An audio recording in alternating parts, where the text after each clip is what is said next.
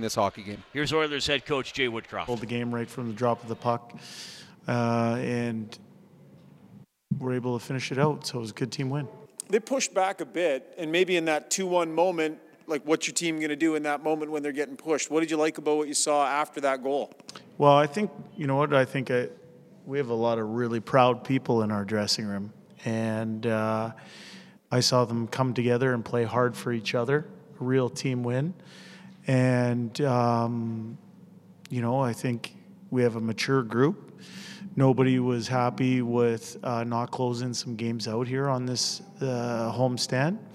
And it's a credit to our players because the talk on the bench was great and they went out and executed. So it was feather in their cap. When a team has a players meeting and then you're coaching them and they've had this meeting and they've challenged each other, it usually happens in those meetings, what's the coach do coming out of that? What meeting are you talking about? The players have been talking about having this meeting yesterday. I wasn't in it, so I don't know. I don't know if that's what they told you. Yeah, that's what they said. My question would be, do you coach a little bit less or do you coach more? How does it affect you as a coach? You know what? I think if that's what happened and they had one, no one told me that spec. So, but if that's the case, I think it speaks to what we're talking about. I think we have a lot of proud individuals in our dressing room, individuals who, in this last 10-game segment, we were 4-4-2, but realistically, we know we could have more wins on the board than just 4-4-2. 7-3 before that, but 4-4-2 in this 10. For me, we got proud people. We got great pros, and they understood. I believe that there's nothing they could do to change what happened on that game stand other than learn the lessons that were taught us. And in the end, they're proud people who played hard for each other and found a way to win a game. Is this, as Zach Hyman said, it's great to play well. We played well tonight. We're happy with the game. It's about what we do from here. It's about stringing a few of these together. Do you feel the same way? Yeah. You know what? We went into today with the mindset of winning the day. That's all we can do. And I've said this ad nauseum here for a long time. But you can only take care of the business that's immediately in front of us. We can't change what has happened so far. We have the ability to string a good day tomorrow. Tomorrow's a rest day. It's an off day. So making sure that we rest properly and prepare for our game coming up against the Stanley Cup champions, the team that eliminated us from the playoffs last year. Is it an opportunity to build something? Yeah, it is. We've had that opportunity other times this year as well that we haven't capitalized in the way we wanted. Again, I go back to the segments. I think we were 7-3 in the first, 3-7 in the next, 7-3 in the next, 4-4-2. We feel we've left some points on the table through the first 40 games. Can't control that. What we can control is learning those hard lessons. You mentioned playing the Stanley Cup champions. They're kind of struggling right now, and you aren't where you would like to be. It's still interesting, though, when you play a team that you played in the Final Four for the very first time. Yeah, it's a hard league, isn't it? It's the best league in the world. I think if you look at the teams that played in the Final Four, that played deep, sometimes it takes them a while to get up to full steam. I think each team has different stories to their year. I know for us, we've lost some key pieces. We lost key pieces for long periods of time. It not being a smooth sail, I think there's positives to it. I think that's where teams come together and play hard for each other. I think you also find some players. And when you're dealing with injuries, and one of the things that I think we've found here is a couple players. And when you find some players, what it means is it's real competitive to get in the lineup. And when there's competition, I think it brings the best out of everybody.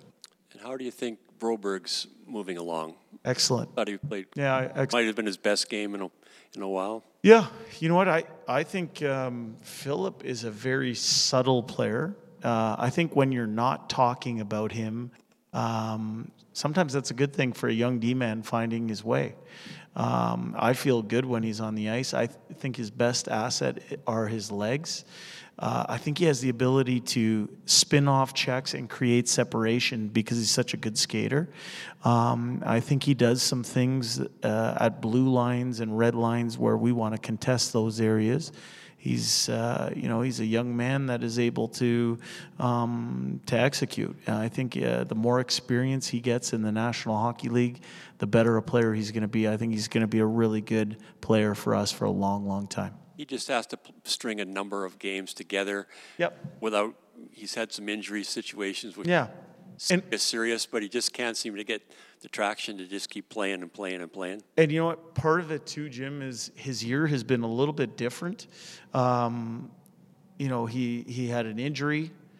He had an injury in Bakersfield.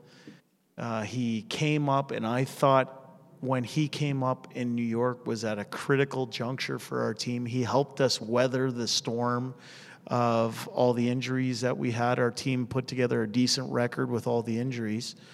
And then he got hurt through no fault of his own. And so his first, from September until January, he's had to deal with 3 different injuries and fluke injuries, not ones that are typical. And so for a young man to weather that stuff while he's learning the league and getting better every game, I think it's a credit to him, and the coaching staff and his teammates have full faith in Philip Broberg. I know they're talked about a lot, but tonight Leon Draisaitl recorded his 400th career assist. Connor McDavid recorded his 500th career assist. Just watching these players develop over the last several years, what can you say about them and how they've been able to just rack up these numbers? Yeah, I mean, I said this a little while ago. Sometimes it's hard to come up with the phrases to describe it. It's a credit to them, their longevity, their talent, and what they don't get credit enough for is the work that goes into achieving those numbers. But what I know about them is, they're great teammates and they want to win. Why do you think Kostin was able to take the opportunity that he got tonight and maybe not look nervous with it and kind of do his thing? Why do you think he was able to do that? I think he was waiting for it. I think he's a pedigreed player.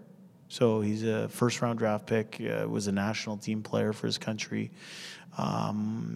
He's somebody that played in a high level over in the KHL, received good coaching over there. It didn't work out for him in St. Louis, but he has a pedigree of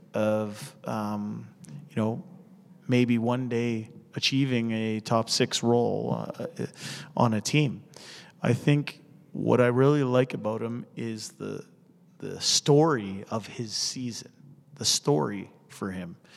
And I think it's a good example for other people in our organization, because I think what you want to make sure is that you're ready when you get tapped on the shoulder. I think that's the biggest thing. It's hard sometimes to wait in the bullpen, so to speak, and wait for that chance.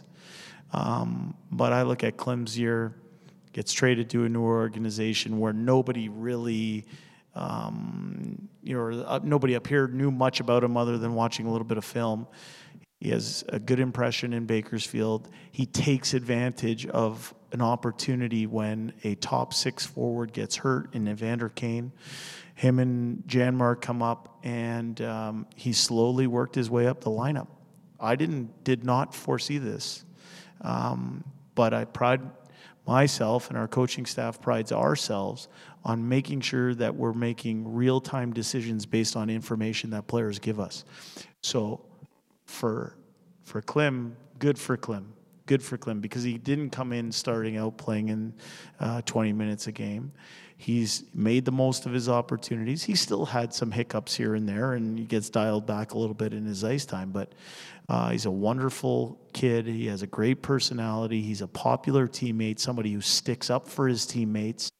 And he has an element that I don't know that we have a lot of here, which is that he's 6'3" and 225 pounds and goes to hard areas. So I'm happy for him personally, and he's trying to make the most of that opportunity. You guys didn't give up a ton, but when there was some stuff, Jack Campbell seemed to kind of have it solidified for you. Maybe he needs nights like that, and it was good for him? Yeah.